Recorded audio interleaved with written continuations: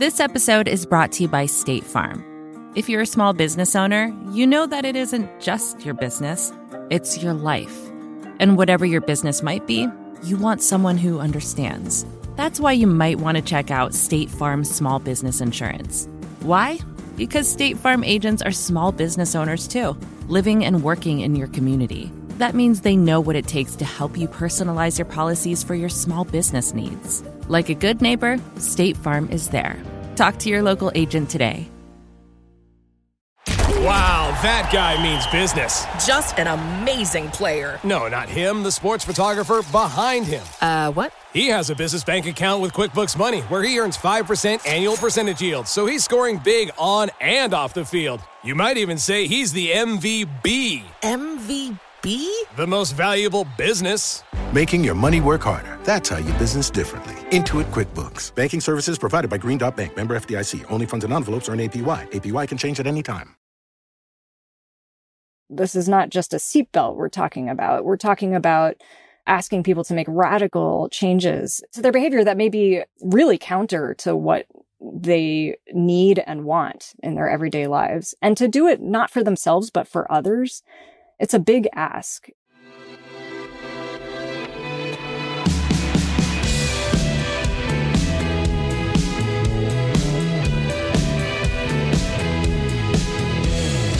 Hello and welcome to the Ezra Klein Show on the Vox Media Podcast Network. I am having the weirdest day. Like, the animal in me is so unsettled right now. Like, I feel like I need to flee. It's 10:50 in the morning here in Oakland, California, and it's dark. It's dark out. It is dark out, and the color is red, to the extent there's any color at all. And that's because the wildfires in California have blocked out the sun. And the wildfires have blocked out the sun and made the air acrid at the same time that you can't go anywhere else indoors because of a plague. There are days right now where it feels like I'm living in the cinematic adaptation of the Book of Revelations. It's strange and it's scary. I think it is worth dwelling on that for a minute. To be human right now, to have your routines, your normalcy disrupted this dramatically for this long is scary. As much as you can rationalize it and you can read the reports about it on Vox and the epidemiologists tweeting about it on Twitter and know that there are wildfires, there is some part of a lot of us, of me anyway, that is in a constant state of alarm because reality right now is really alarming. We've been left alone to deal with a lot of this. And here I'm talking primarily of coronavirus. Our country, America, has done a terrible job responding to it. We have much higher caseloads than, say, Canada does, much higher death rates. There is still no federal plan. I mean, 6 months in, there's no federal plan. That is not an accident. The plan is to not have a plan. The plan is to blame other people for what is happening. And that's meant that a set of calculations around risk that should have been shared between the public and individuals, a certain amount of this we should have been able to give to the collective so that the amount of risk we had to assess and manage was lower. It's all falling on us. A tremendous amount of the risk calculations of how to live everyday life in a way that is safe for us and safe for those around us and moral have fallen on us, and have fallen on us without a lot of good communication or information. So I wanted to have a conversation this week about living in the time of coronavirus. How do I, as an individual, make these decisions about what is safe and what is moral? And how do we weigh trade-offs? How do we not think about risk as a binary? How do we deal with the reality that this is reality for a while? And we're not going to be able to do nothing for as long as this will be around, right? I have a life, a kid. I mean, you have to keep on living to some degree. And at the same time, you have to do so in a way that is reasonable for yourself and those around you. It's hard, and I find it scary, and I find it trying, and I am constantly afraid I'm doing the wrong thing or putting someone in danger or whatever it might be. So I've been looking for somebody who's been thinking in terms of risk and can help guide me through it, and hopefully all of you through it too. And that person is Julia Marcus. Julia Marcus is an epidemiologist at Harvard. She is an expert on AIDS and HIV and the set of risk questions around that and how to prevent it. She writes for The Atlantic, and she's written a series of pieces now that I think are talking about risk in the most compassionate and clear and thoughtful way, accepting that it's not a binary, accepting that people are going to take risks, accepting and making clear that scolding and getting angry at each other, one, doesn't work, but also it's a way of feeling like we have control over something we really don't have control over. So I wanted to talk to her about just how to think about what is a framework for living in this moment. As always, my email is EzraKleinShow@Vox.com. Here is Dr. Julia Marcus. Julia Marcus, welcome to the podcast. Thanks so much for having me. How are you? We're about to have a conversation about how we're all living in this period. How are you? I am okay. I'm finding myself both angry and heartbroken on a daily basis in a way that I never have experienced before. So there's just a lot of emotion and then, just the challenges of this time. I'm hiding in my closet right now and about to have no childcare as of Friday, and there's a lot to navigate personally and also as an epidemiologist right now. As an epidemiologist, 6 months ago, if I had asked you to predict where you'd be, where we'd be in 6 months, what kinds of risk and decisions we would all be making individually, would you have predicted something like this? I think depending on when exactly 6 months ago you would have asked me. Early in COVID is what I'm getting at. Yeah, I don't think I would have predicted where we are now until sometime in April. I think in March, I was still in the camp of like, hopefully we'll get this sorted out pretty quickly. And I think it was in early April that it became obvious, not just to me, but to everybody, that this was not going away anytime soon. And I think that really shifted my thinking. And I think there was a big shift societally as well around needing to think about sustainability. And it took some time. And I think we still have not actually fully caught up to that in terms of, the way we're thinking about navigating our everyday lives. Talk a bit about that. What haven't we caught up to in terms of that everyday thinking? Well, I mean, if we think back to March, there was some very binary thinking going on around what I think were seen as the two options. One was, let's just stay home until there's a vaccine. And the other option was, let's just go back to business as usual. And of course, there's a million things in between. And as I said at the time, risk is not binary, and it's still not binary. And we have gotten out of, I think, some of that binary thinking. But in a way, I think we have unfortunately continued to apply binary thinking, not just to staying at home versus business as usual, or now I think a lot of people are calling that the herd immunity approach, but also to masks, to schools, to Sweden, to you name it. Like any hot button topic right now has become dichotomized in a way that I find really concerning, especially around scientific discourse and scientific decision making, and also for people making everyday decisions who are trying to navigate this. There has to be nuance in all of this, and I feel like nuance died sometime in March. Well, it probably got COVID, and it had. I mean, in this country, Nuance already had a lot of comorbidities, so it was not well set up for that. One of many losses infection during this time.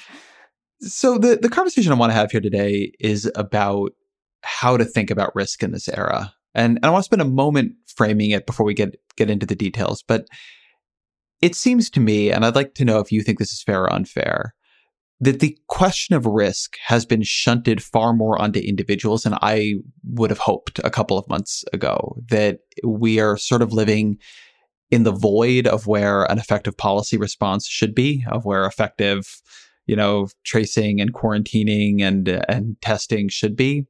And as such, a kind of question of risk management that might in another world not be totally gone, but would be shared between individuals and their government is now really a question that individuals are having to bear the bulk of themselves. And that's made it a much sharper question and made, it seems to me, almost all of the decisions that one can make bad, right? Like we often have very, very few good options in a situation, like say with reopening schools. Do you think as a way of looking at this moment, like that's reasonable? I think that's exactly right. I think the burden of decision making and risk in this pandemic has been just fully transitioned from the top down to the individual. And I think it started with basically being transitioned to the states, which then transitioned it to the local school districts, if we're talking about schools for the moment, down to the individual. And I think you can see it in the way that people talk about personal responsibility and the way that we see so much shaming about individual level behavior. And I mean, it's true that individuals have responsibility, and we have responsibility in an infectious disease outbreak, I think, more than usual, in the sense that our choices affect other people. But there's been a total abdication of responsibility at the top to create an environment in which individuals aren't burdened with that much risk and with having to make those decisions entirely on their own. And compounding that, so it's not just the policy gap, there's also a public health messaging gap. The CDC has been silent or silenced, and without that unified public health voice, I think there's so much more confusion than there has been in similar situations in the past when we have had a bold, well-respected, trusted public health voice that we're hearing from on a regular basis. And I think you can see the difference in other countries, other regions where there really is that voice. I think that it makes a difference in terms of public trust and people's willingness to make sacrifices that are really difficult right now. What often feels really maddening about this moment to me is it's one thing to manage a risk you yourself face, or I face myself. There are all kinds of things I do that may be a little bit risky, but if they go wrong, it will fall primarily on me. And here, many of us who don't have comorbidities and are not in a at-risk age band, I'm not saying I want to get COVID, I don't, and it could be dangerous for me, but it's unlikely to be. But it could be very dangerous for somebody I pass it on to. We are being asked to think about risk in a very different way than we typically do. Not the risk to you, but the risk that you could pose to others by not taking care of the risk to yourself appropriately. And I find that just much harder. I find it much harder to weigh the ethics of what my actions could mean to others in terms of passing on a disease as opposed to what they could mean to me. Could you talk a little bit about that and how one thinks about that or how it changes thinking? Yeah, I mean, I think this is very salient on college campuses right now, where people who are somewhere between the ages of 18 and 22 are being asked to make enormous sacrifices to prevent something that is a very distal risk for them. I mean, as you said, they are also at risk of infection, and some of them may or will have bad outcomes. But for them, it's a much lower risk than, let's say, to older people in the surrounding community or to their families who they live with. And asking people to not just make a slight shift in their behavior. I mean, this is not just a seatbelt we're talking about. We're talking about asking people to make radical changes to their behavior that may be really counter to what they need and want in their everyday lives, and to do it not for themselves, but for others. It's a big ask. And I'm not saying it's not something we should ask, but it is something that we need to consider when we make these asks. And we need to find ways of making it easier for people to make that decision without just saying, if you really cared about other people, you would do this, and you're selfish if you don't. There has to be some give there and some recognition of what we're really asking and what's realistic and what's sustainable. Does social shaming and scolding work as a communication strategy around public health? I generally try to stay away from absolutist responses, but my instinct in terms of answering that question is to flat out say no. Scolding and shaming are toxic to public health, almost full stop, with very few exceptions. I think it's a natural instinct to want to shame somebody, I think for several reasons. One is we're watching people do what we perceive as risky, and it's not just putting themselves at risk, as we were just talking about. We're watching them potentially put others at risk. And there's a lot of frustration and anger that, of course, comes up in that situation. But from a public health perspective, trying to shame somebody into changing their behavior it doesn't work. It doesn't deter the behavior generally. For some individuals, it might, but on a general population level, what it will do is actually just deter disclosure of the behavior. So if we think about what is shame doing, it's essentially saying you're a bad person for doing this. And going back to the colleges right now, we're seeing plenty of examples of administrators saying you are selfish and reckless and irresponsible. And that doesn't put somebody in a place of action to change their behavior. And it also doesn't solve the root problem. So an alternative approach is to say, what's actually going on here? Like, why are students partying, or why are people not wearing masks? And if you take that step back and ask that question, you might come up with a very different approach. Because let's say in the case of college students, you conclude, well, they really need to socialize and they actually really need to have fun. They're like 19 years old and this is what 19-year-olds do. So then the question becomes, how do we help them meet those needs in a way that's safer? And that is far more productive in public health. We see it for HIV prevention, for STIs, for substance use. It's the same situation here with COVID, where we really need to be thinking about how we can help people meet their needs, not how we can shame them into changing their behavior.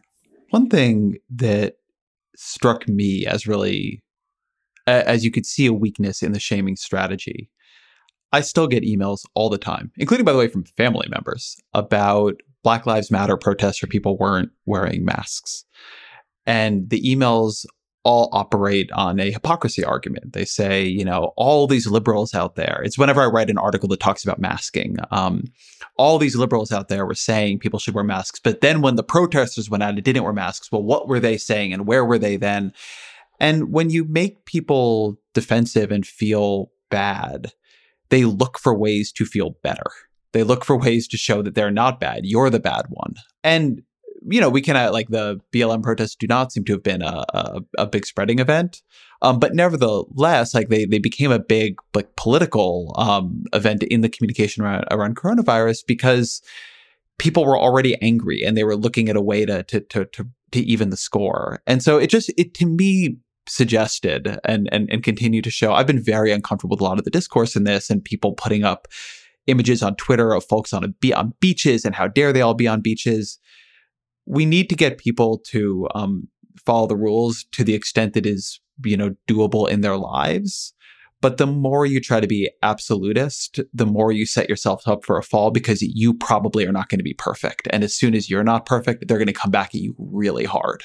Yeah, I think that's absolutely right. And I think you hit on something there, which is the anger that's behind a lot of this. And when we think about I'm not a psychologist, I'm an epidemiologist, but my understanding is that anger often follows fear. So we're living in a time with a lot of fear and uncertainty. And I think especially at the beginning, those were the dominant emotions that people were feeling. And the way that we get control of fear, which is driven by this sense of uncertainty, is when we feel like the circumstances are uncertain, we put the locus of control on individuals, because then we can be angry at people and it gives us a sense of control. Like, I see what the problem is. It's those people who are on the beach, and it's those people who are not wearing masks. And I think especially the beaches are particularly interesting in terms of being a source of outrage, because they're actually fairly low risk. But I think people fixate on them because it's where people go and enjoy themselves and have frivolous fun in a pandemic, which is,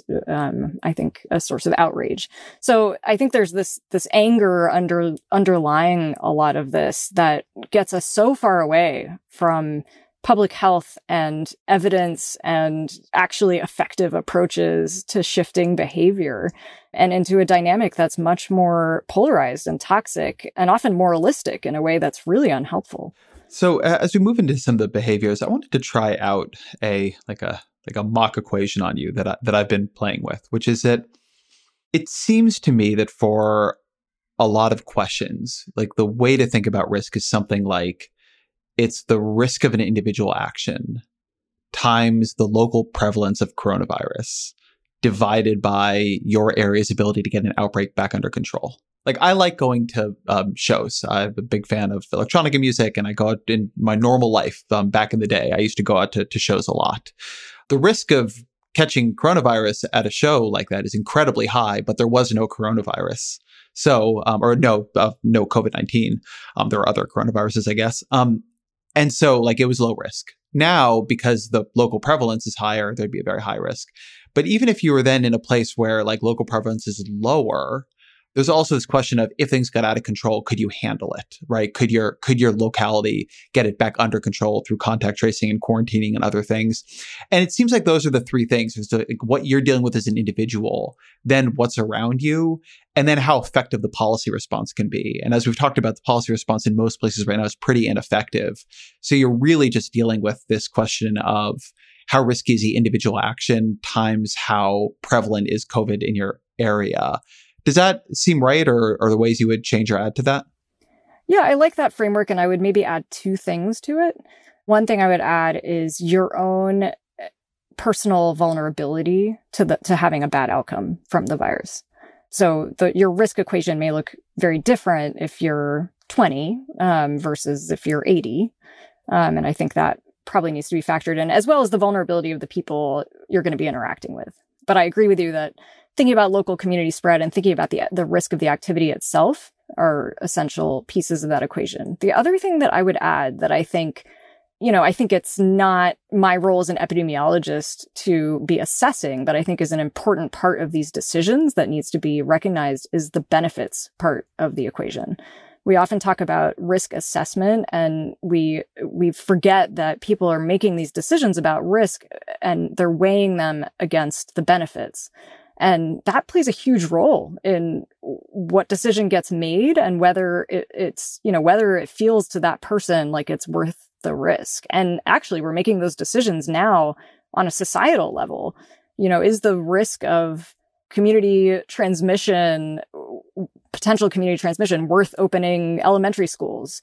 Is it worth opening gyms? And that becomes a much harder decision to make. And it's, I think, become unclear who should be making those decisions on a community level. But, I think it's worth also thinking about how we think about that individually in our everyday lives. How do we think about benefit individually or societally? Because it occurs to me that as bad as we are talking about risk, we're worse at talking about benefit. I think we can sort of grok it when it comes to children going to school, because we can talk about the long-term economic benefits to them, and their parents need to work. We're reasonably good at talking about this when it has a monetary implication, a financial implication.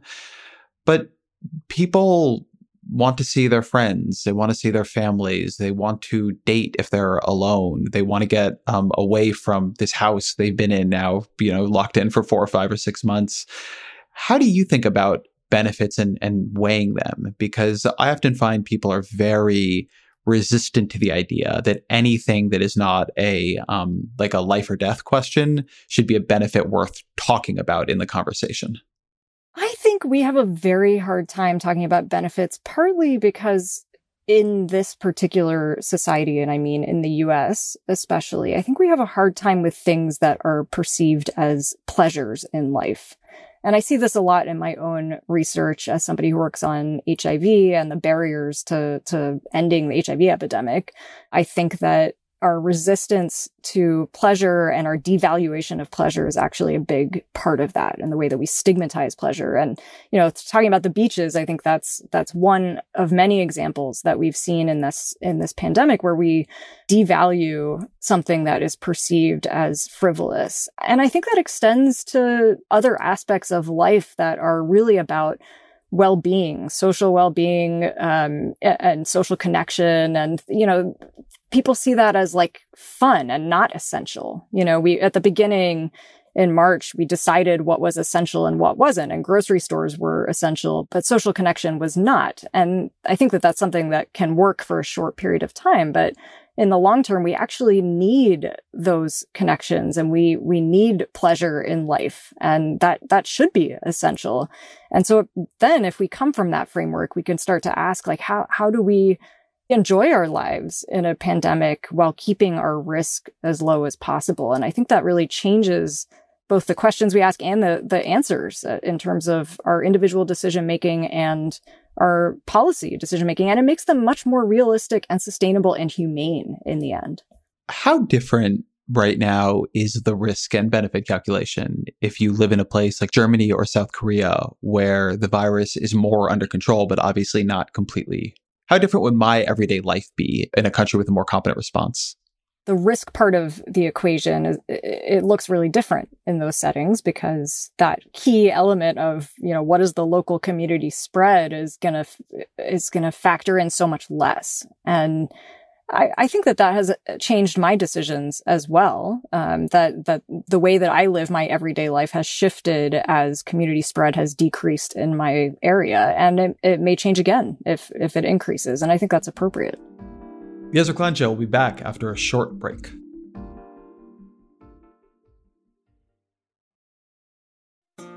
This episode is brought to you by State Farm. You've heard it before. Like a good neighbor, State Farm is there. But it's more than just a tagline, because State Farm agents are small business owners themselves who live and work in your community. And if you're in the market for small business insurance, who better to work with than an agent who understands what it takes? State Farm agents can help you create a personalized insurance plan that fits your small business needs and budget. Talk to your local State Farm agent today about small business insurance. Like a good neighbor, State Farm is there. Support for the gray area comes from Burrow. Getting the right furniture for your place can be really annoying. At this point in my life, I've probably gone through maybe 3 sets of outdoor deck furniture, and it's a pain in the ass for a different reason every single time. It doesn't look like it did in the pictures, the assembly isn't what they said it was, or it's just not as advertised for whatever reason. Thankfully, Burrow is the furniture company that wants to make it all a little easier. Last year, Burrow introduced their outdoor line, and this spring they're adding to it with their Dunes line, offering new seating, dining, and lounger options designed for luxury, comfort, and durability. Burrow furniture is easy to put together and take apart, so you can move or store it as needed. And it ships straight to your door for free. Gray Area listeners can get 15% off their first order at burrow.com/Vox. That's Burrow, BURROW.com/Vox for 15% off. burrow.com/Vox.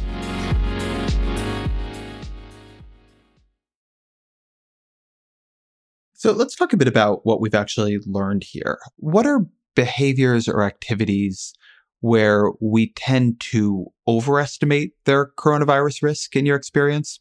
And what are things where we tend to underestimate the danger? Like, what is off in our social and societal risk perception? That's a hard question to answer in a generalized way, because I think everyone is assessing risk differently, and policy level decisions about risk differ wildly depending on the setting, because we don't have a national response. We have many local responses that look very different. And first, if we take the policy level, we see situations like, as of a few weeks ago in Hawaii, there were indoor restaurants and gyms open, but public outdoor spaces were closed, like beaches and hiking trails. And that struck me as really backwards. And I do think we see some of that on an individual level as well, where we have some people who are still disinfecting their groceries, even though there has been little to no evidence of fomite transmission. I, of course, would not say it's impossible, but it appears to be a low risk. And then we have people who are having crowded indoor gatherings with family because they feel like family is probably pretty safe and they're not sort of registering that as potentially risky, or perhaps the benefits of that gathering to them outweigh the risk and they actually are assessing the risk appropriately.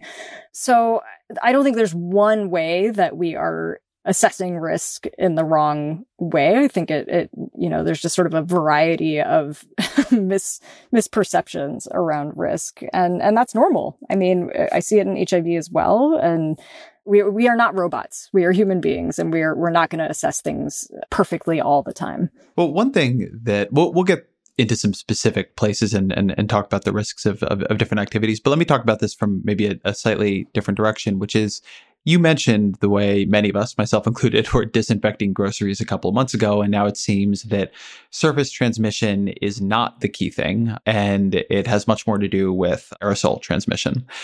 What are things that compared to 4 or 5 months ago are less risky than we thought then or feared then? And what are things that now seem to be more risky than we had initially understood? Like, how has the understanding scientifically changed?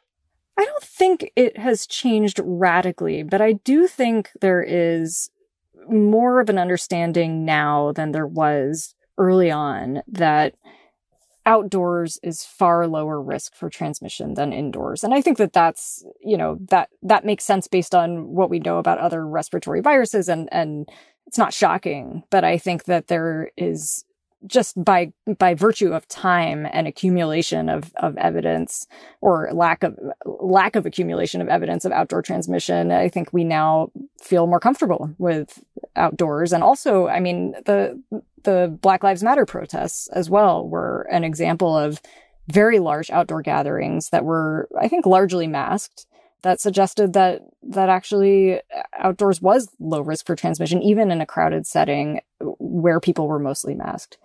One thing that I would say seems to be perhaps perceived to be more of a risk now than it was months ago would be issues around ventilation. And I think that now there's a greater understanding that just being 6 feet apart from somebody in an enclosed indoor setting may not be enough. And it comes back to those binaries that we create as a way to help ourselves make decisions and have a framework and have metrics that we can work around. But there's no magic number there. And I think especially indoors, it's becoming clearer that in an indoor setting, our distancing may not be enough. The one other place that I know at this point has become a bit banal to talk about, but you go back to the beginning of this crisis and you have the Surgeon General telling people to stop buying masks. And I recognize he was trying to retain PPE for frontline responders to some degree, but there was in journalism, we were getting a lot of signals from institutions to not worry that much about masks. And then very quickly that changes. And now it seems, from my read of the evidence, that masking is often the single most effective thing people can do if they are going to be near others in any kind of enclosed space. What is your sense of how much protection masks do or don't afford at this point? I think it's going back to that binary where we want to be careful about assuming that masks are any kind of, silver bullet here. But I think it's clear that they provide important protection, especially in indoor settings and when you're close to people. But I think what I have concerns about is that tendency toward absolutism that has come up around masks as well, with some people saying we need to mandate masks at all times, anytime that you're out of your house. And I think that kind of heavy-handedness that is not evidence-based can actually push people away from public health. And, so now we see people who are opposed to masks saying, I see people who are walking around wearing masks and they're not anywhere near anyone. And it just makes me so angry because it's not evidence-based. And there's some truth to that in the sense that you really don't need to be wearing a mask when you're 60 feet away from people. But if you're close to them, yeah, absolutely, wear a mask. It is not going to be 100% effective, but it's certainly better than not wearing a mask, and especially indoors, it becomes particularly important. So I think what's challenging here is these nuances that we really want to be able to say, as Robert Redfield said recently, if we all wear masks for the next 4 to 6 weeks, this would just go away. When in fact, a lot of transmission is happening in households, and that's going to be the place where people are least likely to wear masks. So, there needs to be some realism and nuance in our discussions while we still are encouraging people to adopt these things that are going to offer some protection, if not, although not foolproof. I want to pick up on what you just said about households, because that's been one of the really heartbreaking dimensions of this crisis, is the way people can end up on some level being, but certainly feeling responsible for a death of a loved one. And it's been very, very hard to hold households apart from each other. And for real reasons. I mean, I have an 18-month-old, and it can't be the case. It can't be the case that his grandparents don't get to see him for however many years. It can't be. On the other hand, none of them live right here. And so for any of us to get to any of the others, we're going to have to travel somehow. And even like my family lives in California, so we can drive, but like at some point, you got to get out of the car and go to the restaurant. Like there are all these things that are really tough. How do you think about the risks and benefits trade-offs within families? Because it both it poses such terrible, just real and emotional risk. And on the other hand, I mean, families are I would call family an essential part of life. And if we don't have a way of getting this under control for another year or two, like they're not going to stop seeing their families. And they haven't, which we see already in the transmission statistics and tracing. So how do you approach that question? Yeah, I mean, there's a lot there. So first, I'll say in terms of household transmission, some of that, as you said, is happening as you implied, through family gatherings. Some of it may just be happening in households of people who live together, especially in crowded households where people can't actually isolate when they do become infected. And so that's actually a problem that desperately needs to be solved, which is giving people a safe place where they can isolate, especially people who live in crowded households. But then there's this other question you're talking about, which is how do we make these decisions about seeing family that are outside of our own household unit? And I think it does come back to that risk-benefit equation, which is, are you at a point where, as you said, with your family, it is just not acceptable for your 18-month-old to not see their grandparents for the next year? And if that's the case, then the question becomes, how can we do this as safely as possible? So I think it's about thinking about what are the things I'm willing to live with here and what are the things I'm not willing to live with, both in terms of risk and also in terms of those benefits that are really important to consider. And how do you do that? I mean, should people quarantine for a while before seeing a vulnerable relative? I mean, what are specific things that really do seem, recognizing its trade-offs, like what are some other trade-offs somebody can make so that they can take something that they feel is important and do it more safely?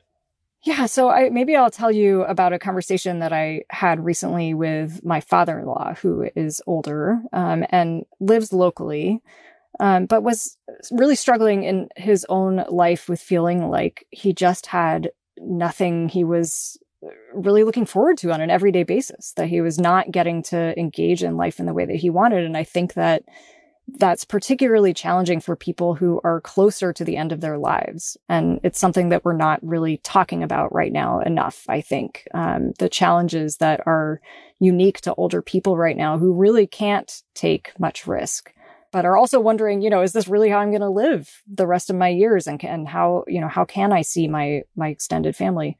And so the conversation that we had was around what are the risks that are really worth it to him. So what are some small risks that he can take that are so important that they are worth it? And those may look like seeing grandkids outdoors in the yard, with substantial distance, maybe masks, making that as low risk as possible, but taking a small risk because it's so important. And then what are the risks that are really not that important? He asked, like, can I go back to Home Depot? Can I go to the grocery store? And I asked him, does that really bring you joy? And he realized, no, that's not a risk that I need to take. But there are risks that I do need to take. And that's, I think, where thinking about the benefits explicitly can really help with guiding those decisions. And again, that's this is not my expertise as an epidemiologist talking. This is really just the way that I see decision making. And the reason I think it's important to bring in the benefits part of the equation explicitly. How do you think about travel? What have we learned on the dangers there, or things safer than we feared? I mean, is travel a possibility for people, or is it just not?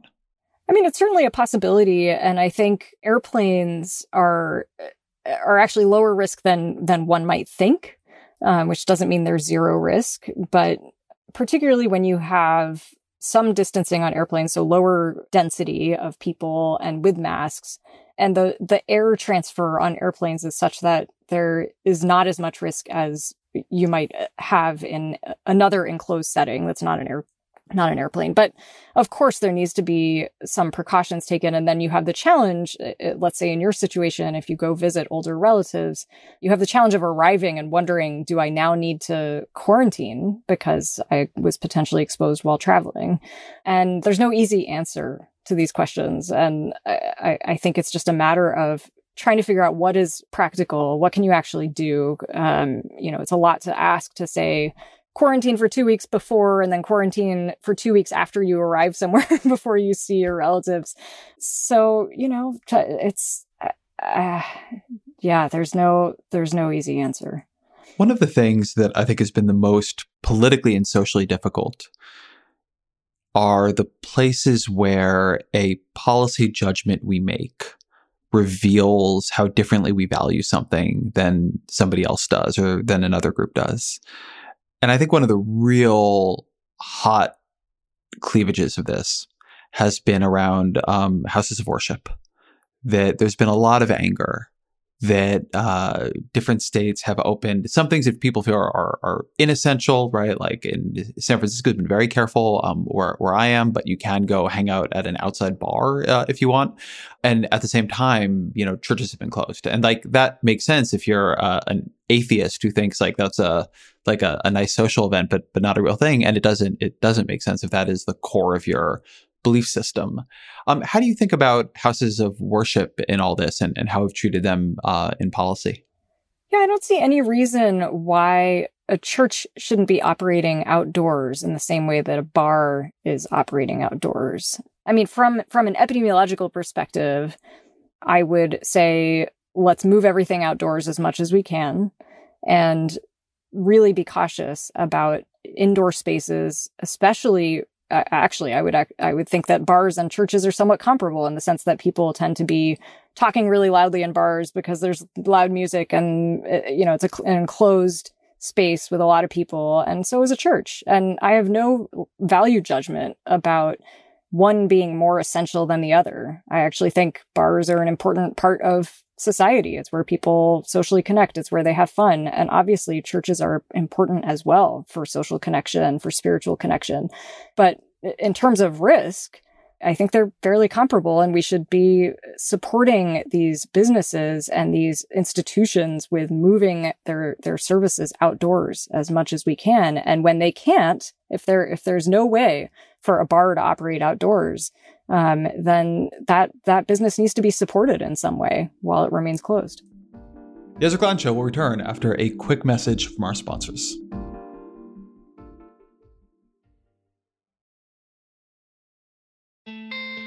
Support for the gray area comes from Greenlight.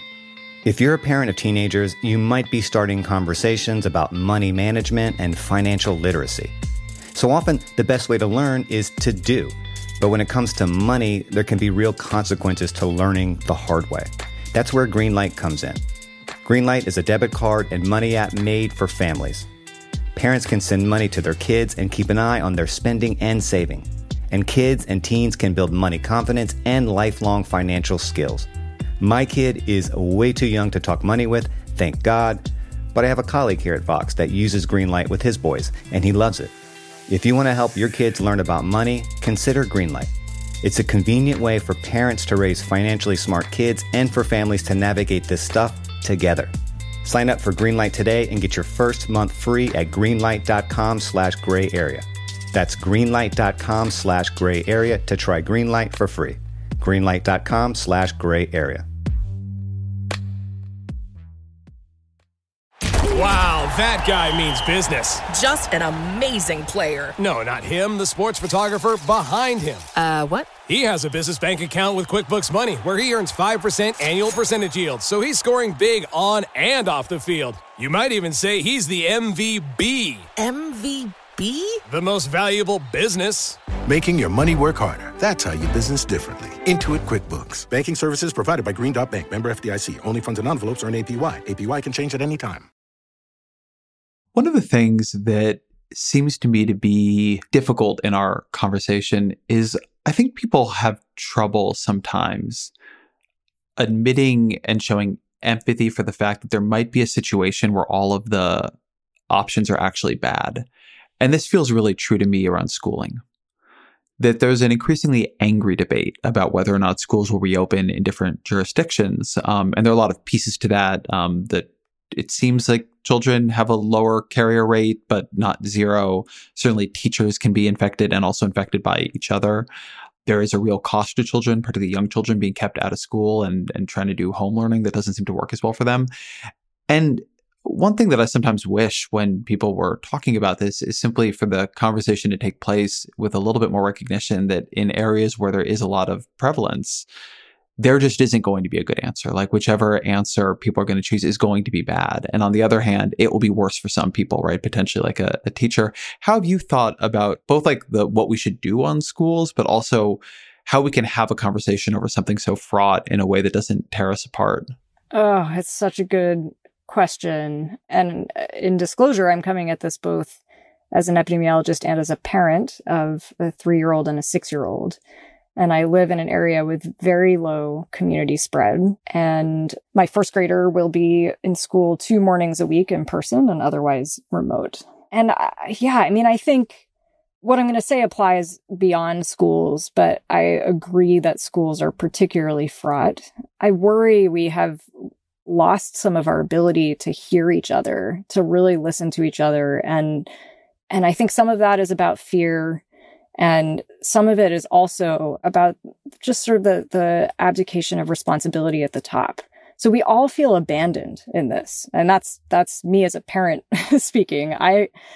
Where is the federal support for school districts? Why is every school district figuring this out entirely on their own with local epidemiologists desperately trying to help and everybody just being totally overwhelmed and just so angry and so fearful? And there's no way to have an actual evidence-based, rational discussion in that environment with that much fear and anger and uncertainty and feelings of abandonment. And so what, just speaking now as an epidemiologist, do you think the schools around you should be open? I mean, what do you think is the right risk trade-off here? Because, I mean, there is a real cost to young children not being in school, not being able to see friends. And I also worry that one of the things happening, we see it some with the pods that some parents are beginning to create, is that kids are getting pushed into other situations, which maybe, are not going to have the resources to be watched, right? It's not like every parent can just keep their children home all day. Sometimes I think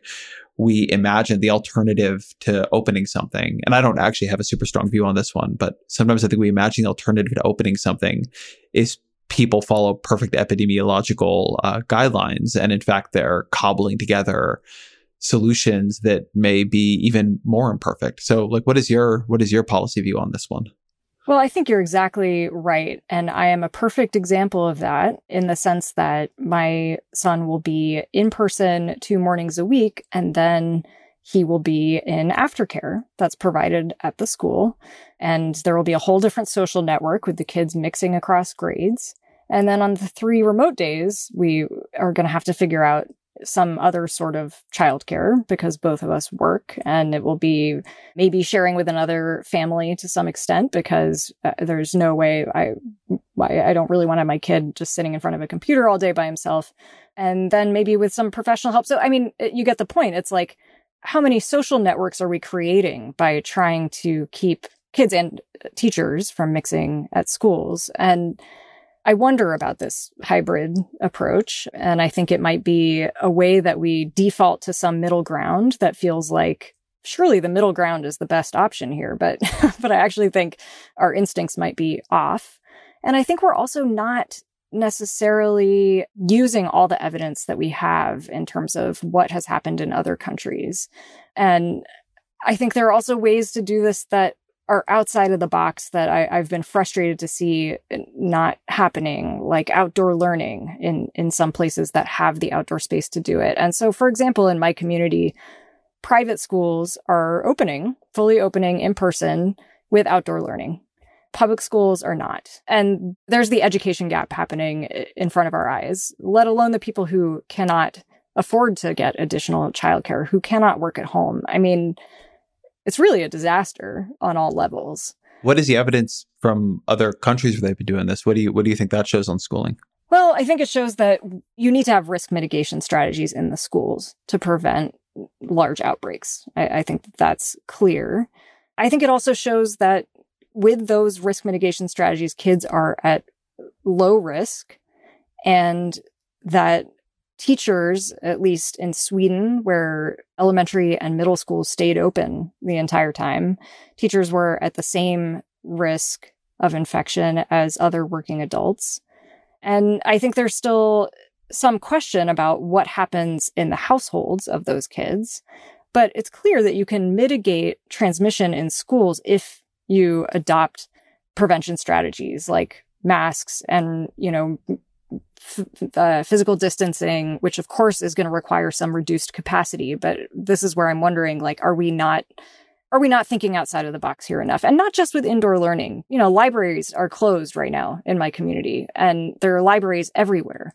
Why are we not moving kids into libraries? It just seems to me that there's just a little bit of creative thinking that could go on here. And of course, I don't want to oversimplify, and I recognize that there are some enormous challenges that school districts are facing and some very strong voices that they are navigating and hearing and needing to listen to. And so, it's easy for me to say, can't we just put the schools and, move some of the kids into the libraries and put them under tents?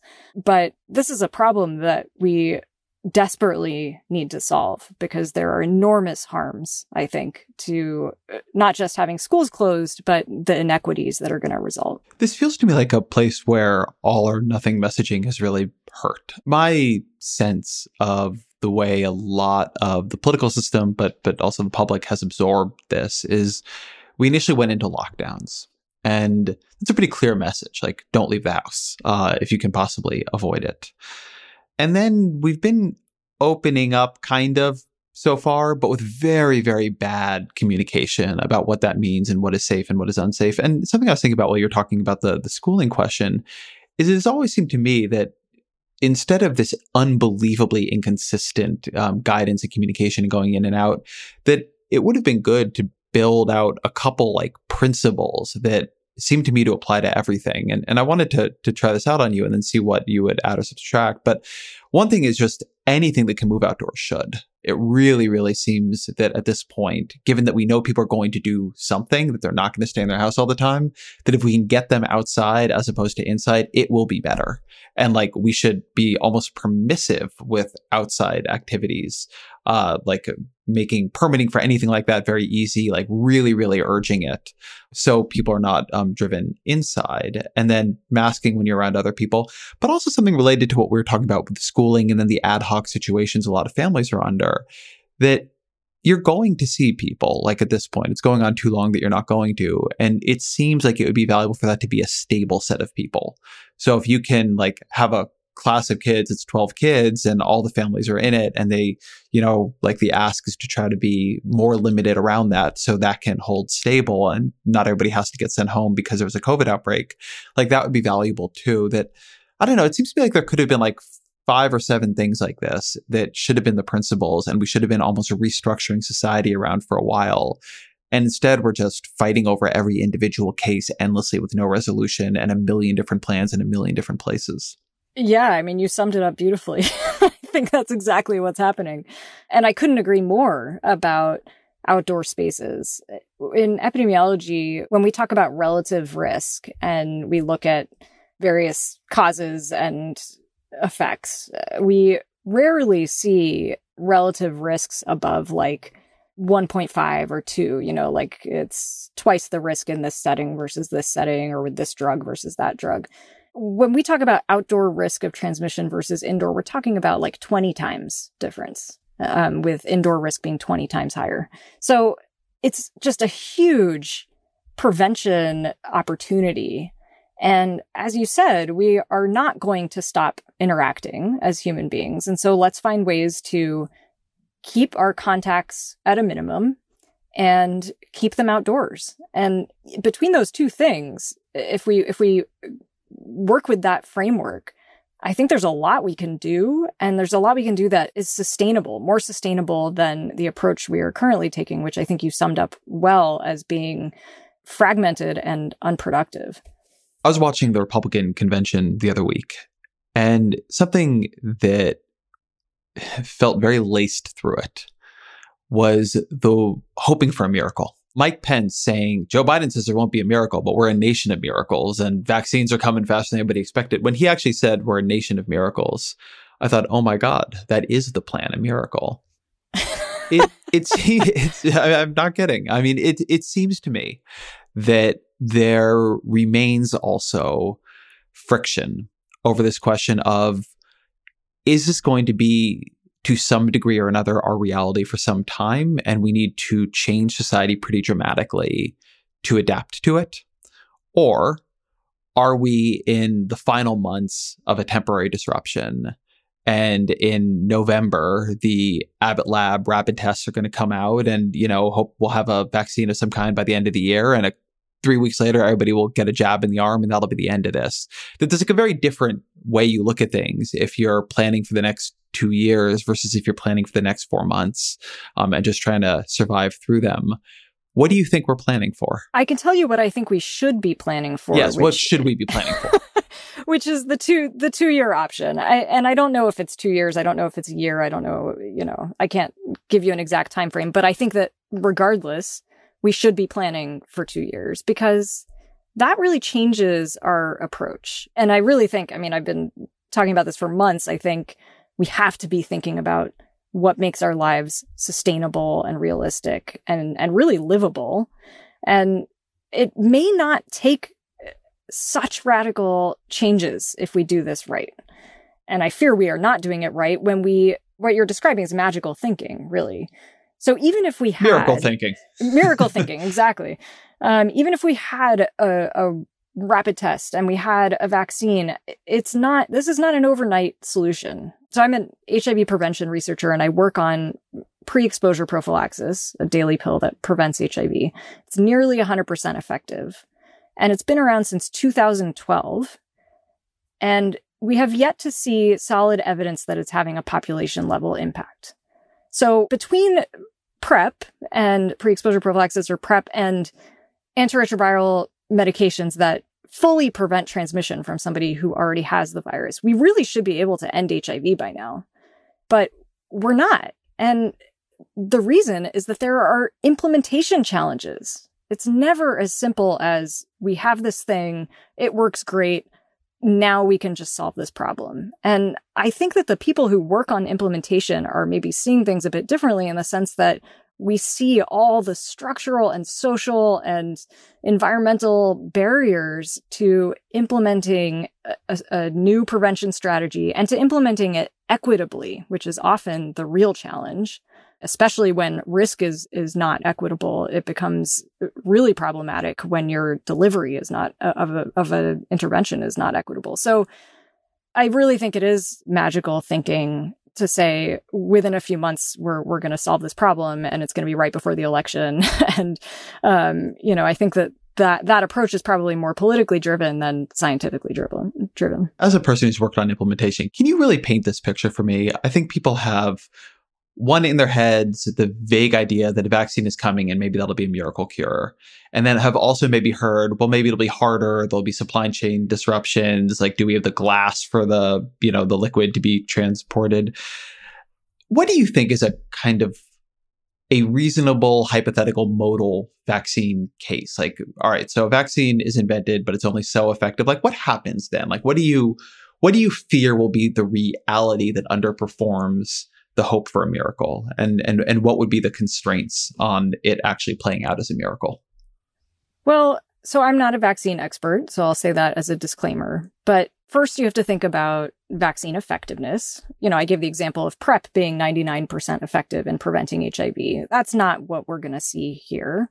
Hopefully there will be a vaccine with some level of protection. What do we see usually? Like, what are like the flu vaccine's level of effectiveness?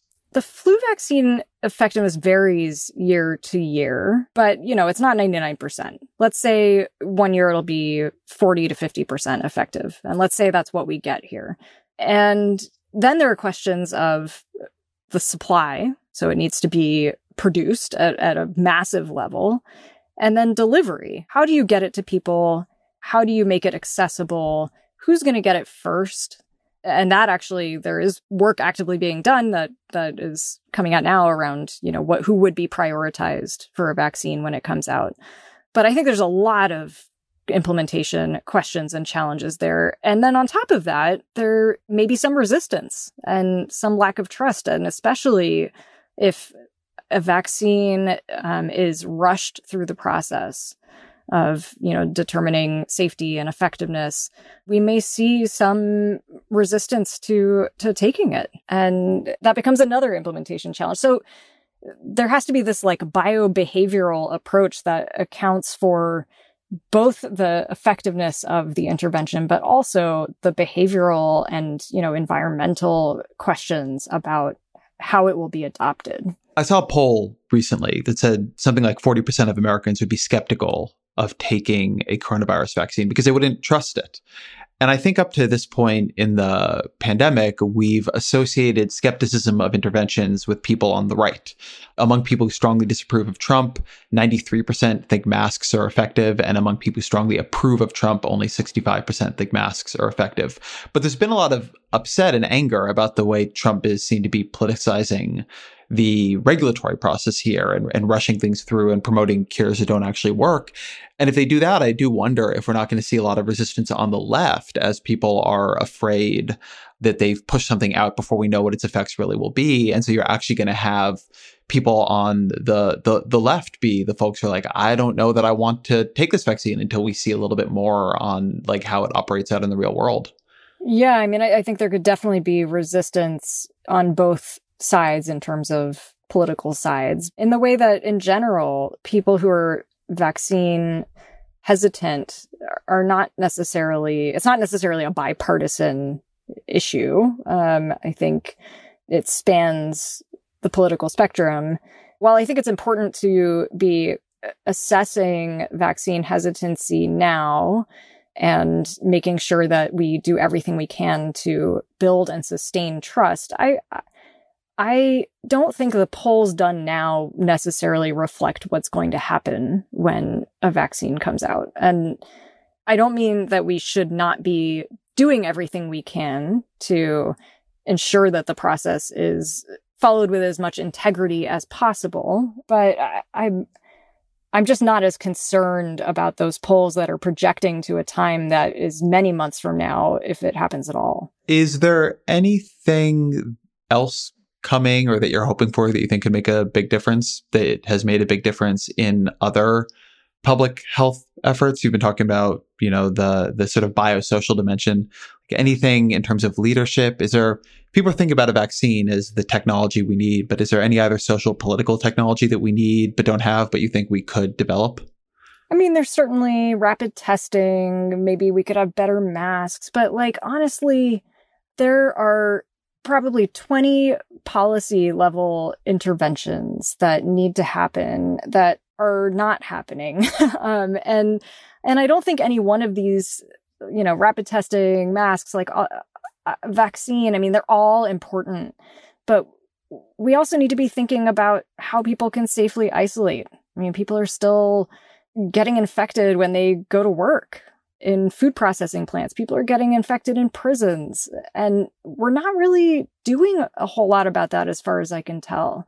I worry also about the social support that is generally kind of expiring now and what's going to happen over these next months as people feel even less supported than they have until now. And as we continue to not really address occupational and household risks that are deeply inequitable, because we're, I think, often distracted by things that may be less concerning, like a group of people gathering on the beach. And I don't mean to say that that's, it's one versus the other, but there's no simple answer to the question of what is the thing coming that's going to save us? It's actually just a whole lot of hard public health and policy work. And hopefully that could happen after an election, but I don't know what will make it happen necessarily. What are the top few policies that you think need to be implemented that haven't been?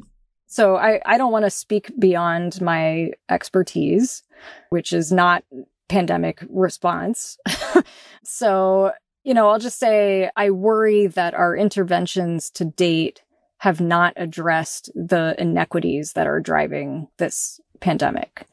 that when we ask a whole population of people to stay home, what we're actually doing is asking wealthier people to work at home while lower income people continue to work and continue to be exposed in their households to people who are working, and that we have not solved that problem. It just continues. So I don't know what the solution is, but I think that our focus would be more productive if it were on those inequities, because that is where risk is. And let me end our questioning on a more sort of human-to-human note. You're somebody who your expertise is in communicating about risk management and harm reduction. A lot of people have the experience in their lives right now of either being talked to by somebody trying to change their risk perceptions, or having somebody in their lives who they need to talk to or trying to talk to about the risks they're taking, or the way they might be exposing others in their network to harm.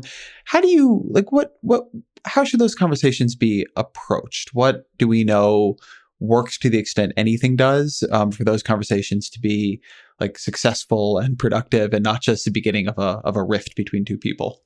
Yeah, I think as much as we can really listen and really try to understand where people are coming from, those conversations end up being more productive. And that's something I've been talking about in terms of public health messaging, that when we take a step back and ask, why is this person saying and doing this? And how can I help them, adopt a lower risk behavior, or, overcome a barrier to being safer in their lives, then things end up being much more productive. And I think that can apply on an individual level as well. And I think also recognizing that we are in a deeply uncertain and scary situation, and that can really bring about a lot of anger, and trying to just be aware of that and remember our humanity in all of this. I think what scares me most right now, and has been really unsettling to me for many months now, is that I feel like we have stopped seeing each other first and foremost as human beings, and that we're really seeing each other as vectors of disease. And once that happens, we lose so much in terms of our ability to relate to each other, to connect, and to make progress in this situation. And so I think as much as people can remember that we are all human beings, as cheesy as that sounds, we are more than vectors of disease. That I think will save us. I'm going to get a bumper sticker for my car, I am more than just a vector of disease, or a shirt. We can have I am more than a vector of disease shirts. So then let me ask you the question we always used to end the show, which is, what are 3 books you would recommend to the audience? Well, thinking about the power of listening to people and empathy, these are 3 books that came to mind for me. One is a book that I have loved for so long. It's called Momo, and it's by the same author who wrote The Neverending Story, Michael Ende. It's really a beautiful story that seems like it's a fantasy for children, but it's actually very much, I think, appropriate for adults. I also would recommend Tiny Beautiful Things by Cheryl Strayed, who wrote Wild, which is it's just a compilation of her advice column, Dear Sugar, and really just a beautiful, humane book that was such a pleasure to read. And then from a public health perspective, The Spirit Catches You and You Fall Down by Ann Federman is, I think, an amazing testament to the need for empathy in public health and medicine. And I think that's something we could all use right now. Julia Marcus, thank you very much. Thank you so much for having me. Thank you to Dr. Julia Marcus for being here. Thank you to Roger Karma for researching, Jeffrey Geld for producing, the Ezra Klein Show's Vox Media podcast production.